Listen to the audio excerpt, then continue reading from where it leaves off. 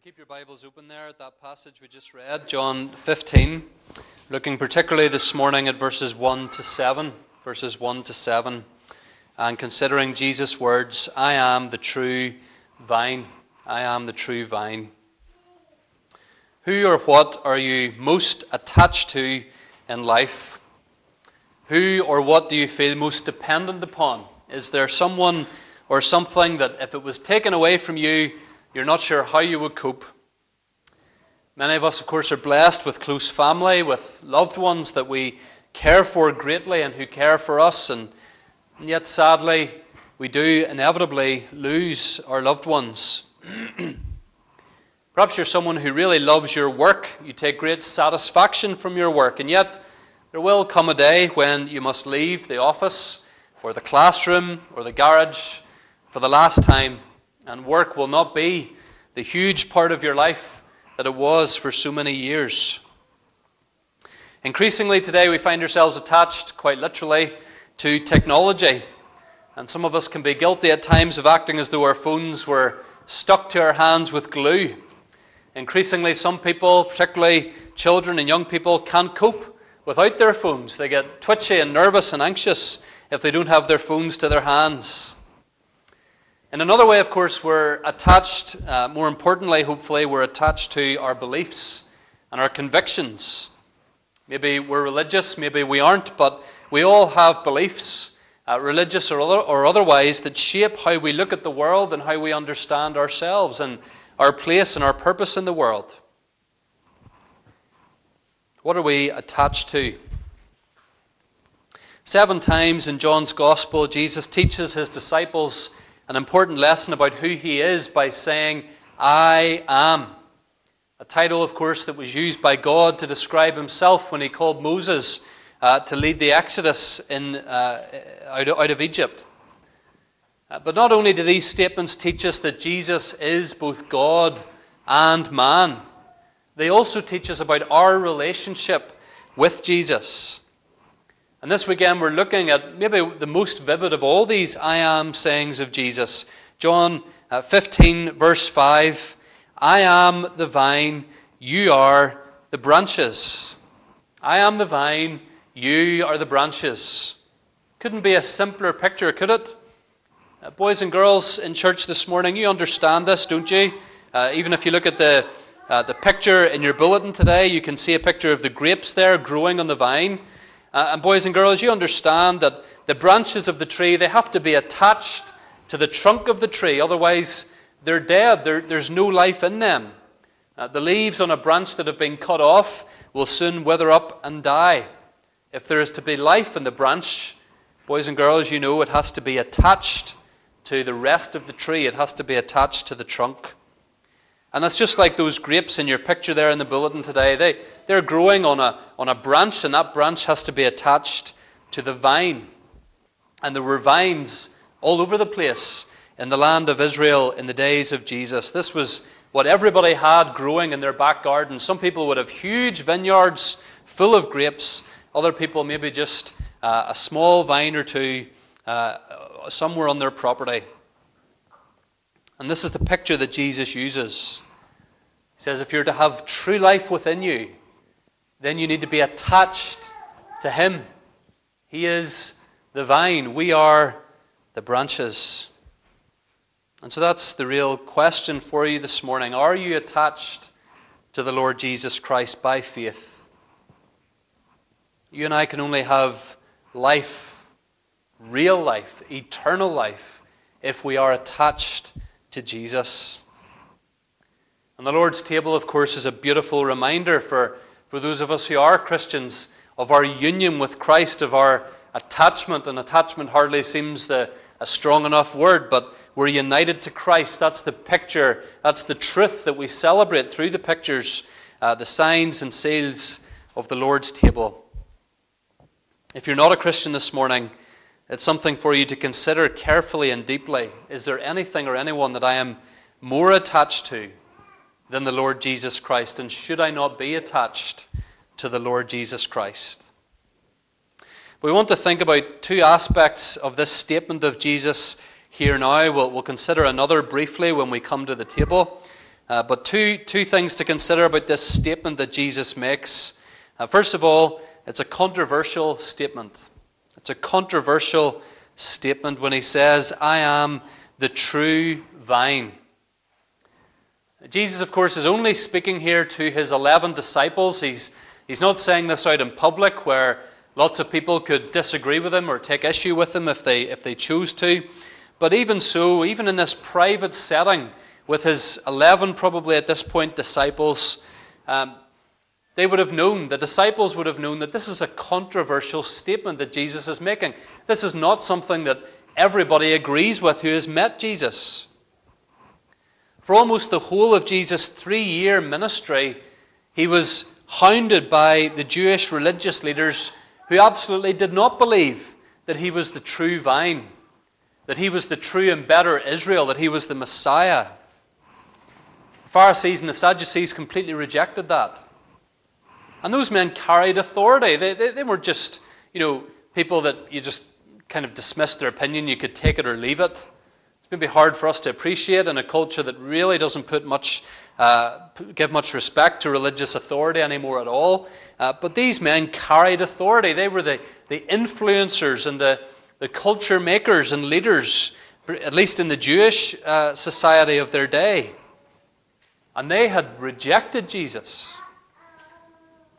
These men took meticulous care, at least they claimed to, over upholding the laws of Moses from the Old Testament. In fact, the Pharisees, of course, had added all sorts of their own laws on top of the laws of the Old Testament, sort of as a buffer, so that you couldn't even get close enough to break the laws of the Old Testament.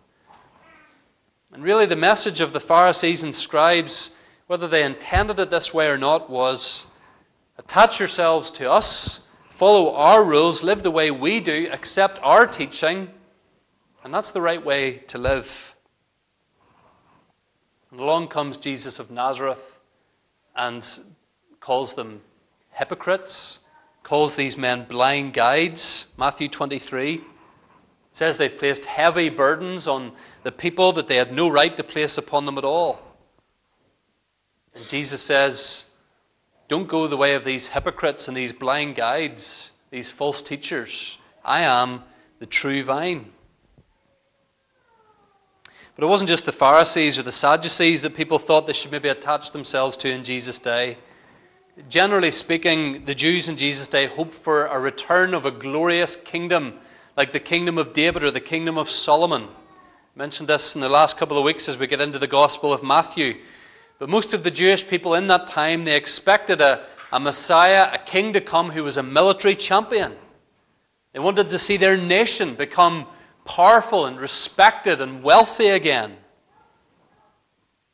As mentioned on Friday night, the grapevine was something like a national symbol for Israel. It's a bit like the Irish shamrock or the Scottish thistle. And yet each time that God referred to Israel as a vine in the Old Testament, he was disappointed with them.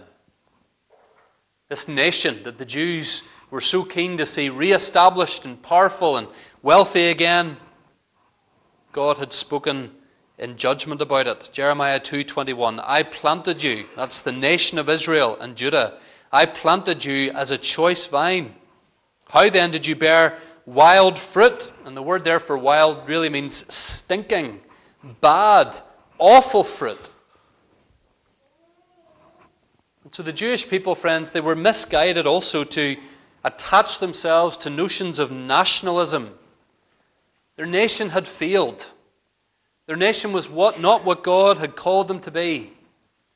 And their salvation did not lie simply in their nation overcoming the Romans again.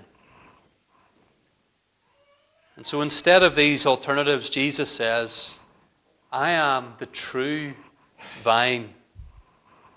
And the word for true there is emphasized in the original language. The word means, as we would say, that someone or something is the genuine article. Maybe you've come across an old antique in your attic. Maybe you inherit some stuff from loved ones who have passed on, and you look at something, you think, well, that might be worth a bit of money. And so you go to get it appraised, and the expert will look for certain marks, certain signs that something is genuine, that it's not just a copy or a forgery or whatever it might be. It's not just an imitation. There needs to be signs of it being genuine. Jesus here is saying, I am the genuine, true, real vine. There are people that you could attach yourselves to, but they will disappoint you. There are others that might claim to be all that you need. I am all that you need. There are those who doubt or question whether I am the true vine. Jesus says, I am the true vine. It was controversial. And it took faith to believe it, because in Jesus' 3-year public ministry, he hadn't attracted a lot of devoted followers. In the early days, yes, the crowds followed him, but why were they following him? Jesus said to them on one occasion, you have followed me because of the signs that I'm doing, because of the miracles that I'm doing, because you ate your fill of the loaves when he fed 5,000 people. They just wanted to see more miracles, more great stuff happening. And when Jesus refused to simply be their puppet or be their entertainer, many of them turned back and turned away. They didn't want to be attached to Jesus when they heard from him what kind of Messiah he really was. And so the disciples here are hearing a controversial statement, and a statement in which they need to place their trust. I am the true vine. It's me that you need to be attached to. It's me that you need to stick to and stick with. And of course, friends, Jesus' statement is no less controversial today, is it? There are still plenty of competing ideas and beliefs that distract people from following Jesus. Other beliefs or people or ideas that they would attach themselves to instead. For several years, the new atheist movement, with people like Sam Harris and Richard Dawkins, they attracted people. People attached themselves to these developments of Darwinian notions of evolution and the absolute redundancy of belief in God, or so these men claimed. And they gained a great following, and likely still do, of many who would go along with their beliefs and their suggestions. But many of the implications of what people like Dawkins and Harris and others claimed are now being rejected, even by people who wouldn't call themselves Bible-believing Christians. But instead, there's this sort of individual spirituality taking its place, where people would absolutely affirm a belief in some form of God or some form of moral framework by which a higher being has provided for them, by which they need to organize their lives, but it all tends to be very self-serving. It's essentially a form of works righteousness rebranded. I live by certain moral codes, I abide by certain philosophic principles, but it's so that I can be my best self or make a valuable contribution to society or be a good person. Of course, many people still attach themselves to some form of political nationalism, as many of the Jews in Jesus' day were tempted to do.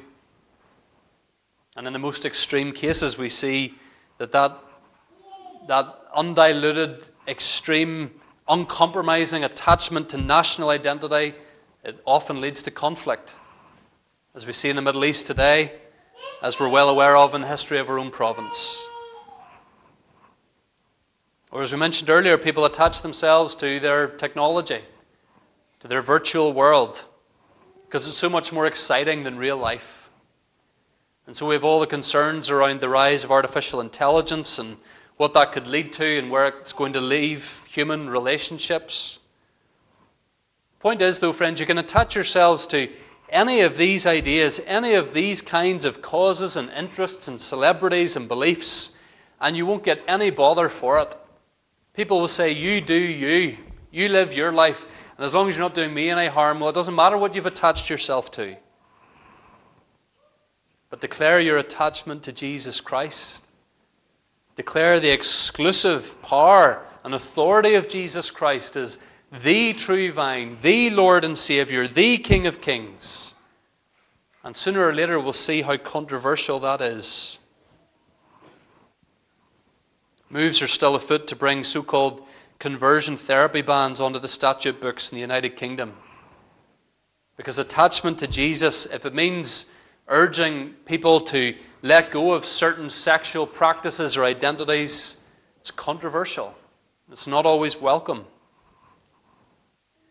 Some of you will be aware of the hate speech bill that's being proposed in the Irish Republic, which, among other things, in some scenarios could land you with a fine or even imprisonment simply for passing on a Bible. If you pass it on in the context of telling someone that their lifestyle maybe needs to change, or here are my beliefs and this is what I believe in opposition to what you believe. Attachment to the Lord Jesus Christ is controversial. It's controversial to believe that he is the true vine. It'd be okay to say he is a vine. You know, Jesus works for you, and that's great.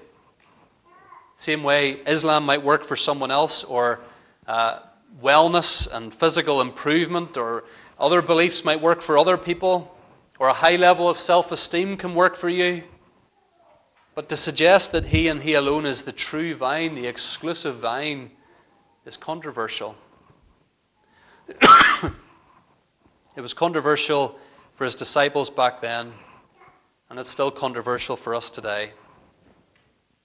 But Jesus is reassuring us here. He's saying, don't worry, don't be put off by the counterclaims of the world. I am the true vine. I know it's costly. I know it's controversial, but it's the truth. So a controversial statement from Jesus, but secondly, a reassuring statement from Jesus.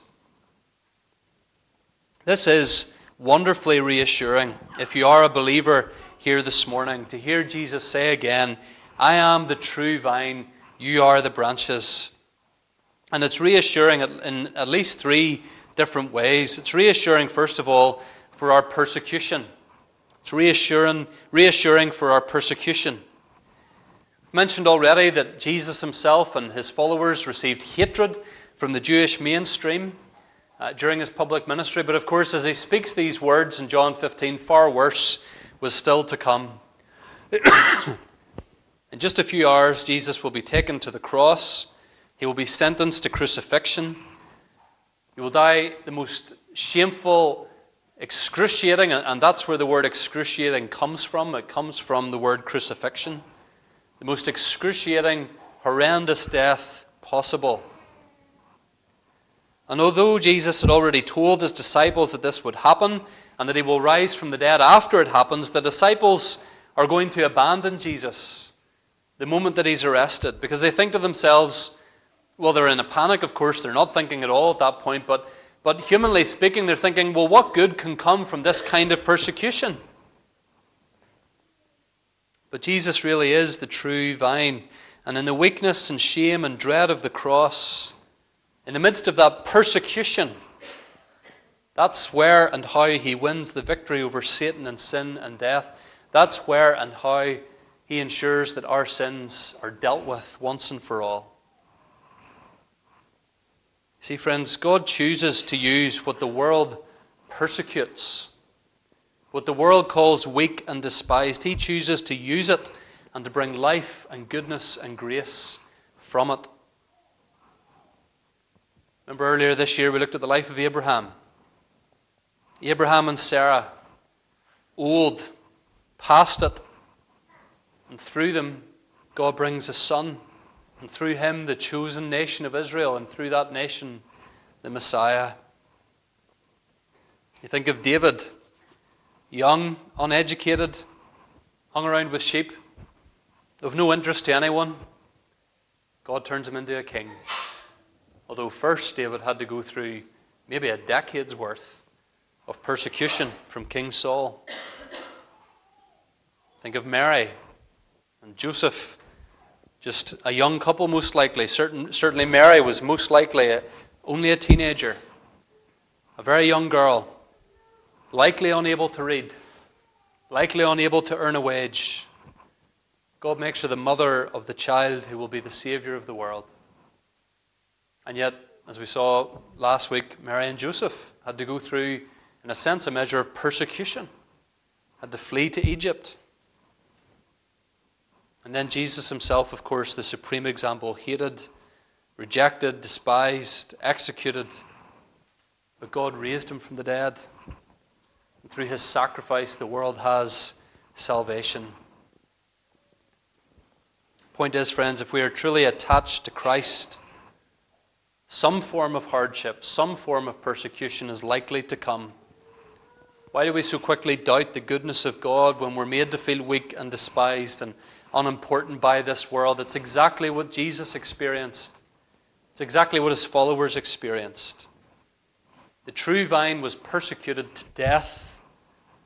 The branches of the vine will be persecuted too. But we can be reassured that he is the true vine, that he is that life-giving vine, that he is a resurrection-giving vine, and that if we belong to him, no amount of persecution will be able to separate us from him. So reassurance for our persecution, also reassurance for our pruning. Reassurance for our pruning. Look at verse 2. Every branch in me that does not bear fruit, he takes away, that's the Father, and every branch that does bear fruit, he prunes, that it may bear more fruit. Grapevine owners in Israel carried out pruning twice every year, and maybe some of you do as well if you're into your gardening. But in the spring, the vine dressers, they would cut back some of the blossoming branches, even the branches that had flowers on them. Sometimes, as you know, if you like your gardening, even healthy twigs and flowers need to be cut away. They might look very nice, but they need to have some of that foliage, some of that flowering cut away because there's no fruit yet. And so the plant's energies need to be redirected into producing fruit rather than just the appearance of fruit. And that's the goal, Jesus says, of pruning. He says that it's so that they'll produce more fruit. And then there was the pruning in the autumn, at the end of the season. And at that point, any branches that had failed to produce fruit at all were cut away completely and burned up in the fire. And this is a picture of how God deals with those who would profess, who would claim attachment to God the Son. You notice what Jesus says, verse 2, every branch that does bear fruit, he prunes. Friends, it's the healthy branches, the fruitful branches, that will sometimes feel the knife plunging into them. They will have what seem to be good, promising, attractive things cut away from them. There is no Christian, not a single genuine believer in Jesus Christ, who does not go through pruning. And sometimes we don't understand it. It's one of the hardest things sometimes for a pastor when someone will say, why is this happening? How could this possibly work out for the best? Where's the good in this? And sometimes a pastor, an elder, has to say, I don't know. I know that God is good. I know that he can do good through any circumstance, but I don't know what he's doing, what exactly he's doing right now. And we might never know. We don't know why something good like our physical health is perhaps cut away. We don't know why something enjoyable like a special relationship with someone is cut away from us. We don't know why a job or a home or a reputation that we did nothing to ruin is cut away from us. We wish these things weren't cut away from us. We wish we could hang on to it all. But here's the promise, friends. The Father prunes so that we would bear more fruit. When God cuts something or someone out of your life, he has your best interests at heart. Maybe he's removing something that could lead you into compromising sin. Maybe he's removing an obstacle to your growth as a Christian.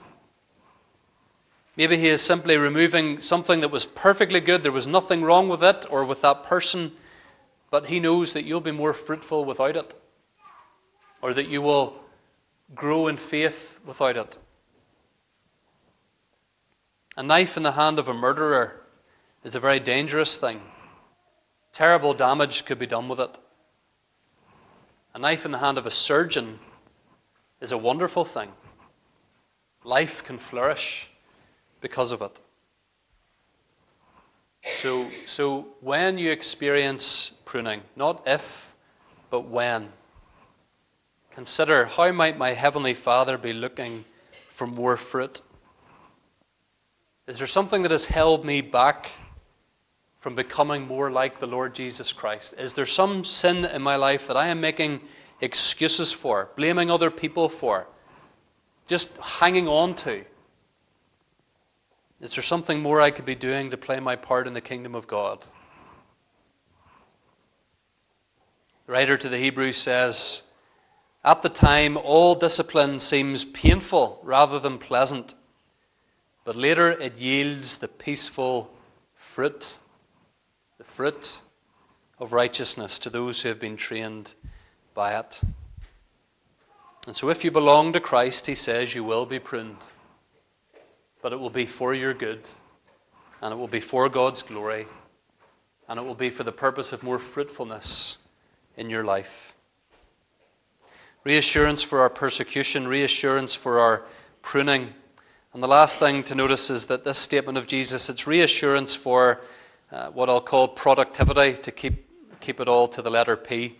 Reassurance for our productivity. Let me explain what I mean by that. If you look at verse 5, I am the vine, you are the branches. Whoever abides in me and I in him, he it is that bears much fruit. For apart from me, you can do nothing. In the Western world today, there's a huge emphasis on productivity, not just the Western world. Business leaders want to know what they should do in the workplace to maximize efficiency, to maximize productivity, to maximize profit. There was a guy in my year at school, he and his brothers started a business together that has made them millionaires. But they are extremely driven people. They will just call up some of the most successful business leaders. My brother heard about this recently, was telling me. They just called up one of the most successful businessmen, I think it was in Japan, and just said, would you speak to us for 20 minutes? We'd just love to hear about how you've got to where you are, how you've made your millions. And this guy sat down with them, talked with them, gave them a few tips. They recently told their employees that they have to make at least one change every day in their workspace to make them more efficient. Could be rearranging the pencils and whatever else on their desk. Could be rearranging their keyboard or their mouse so that they're not having to move as much. Whatever it is, they have to make one change every day so that they'll be more efficient. And of course, all of us should want to work hard and do the best we can at whatever work we do. But did you hear what Jesus said? Apart from me, you can do nothing. Here's the truth. Unless you're in Jesus Christ, unless your sins are forgiven and you have assurance of salvation in him, nothing that you do in this life has eternal significance. Nothing. You can educate yourself for as long as you like and get more letters after your name than there are in your name. But the degrees will be left hanging on the wall when you die. You can work and work and work, but where will you be when the work is done? In eternity. This was the conclusion of King Solomon, who worked harder than anyone, who was better read than anyone, who enjoyed more pleasure than anyone. Ecclesiastes 2 verse 11. Then I considered all that my hands had done and the toil I had expended in doing it, and behold, all was vanity and a striving after wind, and there was nothing to be gained under the sun. It's very easy to be influenced by the world's standards of what is worthwhile, of what is worth giving our life, our time, our attention to, of what a productive life looks like. And the world would scoff at some of the priorities that Christian men and women might have. The woman who chooses to work less outside the home, for example, in the years when her children are small because she wants to spend more time with them, to be training them up in her home. The world would perhaps say, well, that's not very productive for the economy, for the national economy. The world might look at a young person who chooses to spend a few weeks of their summer volunteering at a Christian camp or mission, or teaching little children Bible stories, talking to people out on the street, offering them a Christianity Explored course or a free Bible. No financial benefit whatsoever for that young person. The world would probably say, well, what a waste of time. And the world might look at your schedule this week. Prayer meeting on Wednesday night, church twice on the Lord's Day, even on a Friday night ahead of a pre-communion service. And the world would say, well, is that really the best use of your time? Is that not overkill?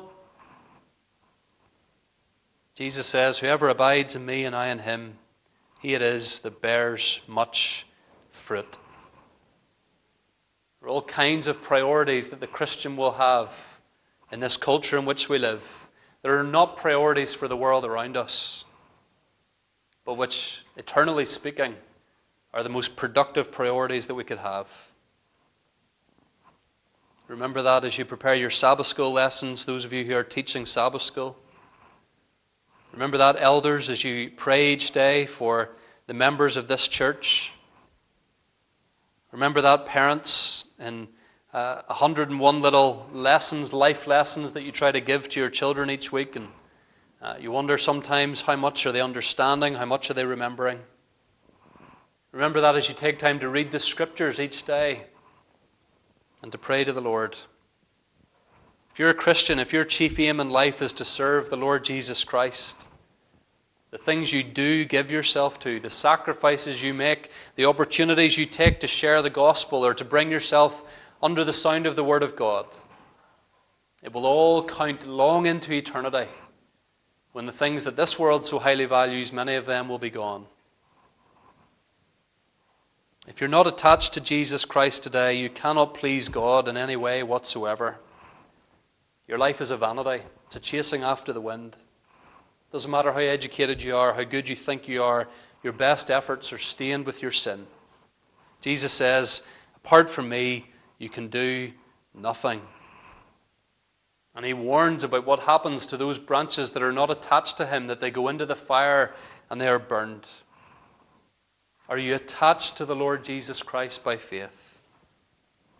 If you are, you can be reassured this morning that everything you do matters greatly and counts into eternity, and you will get the help you need to do it from Jesus himself.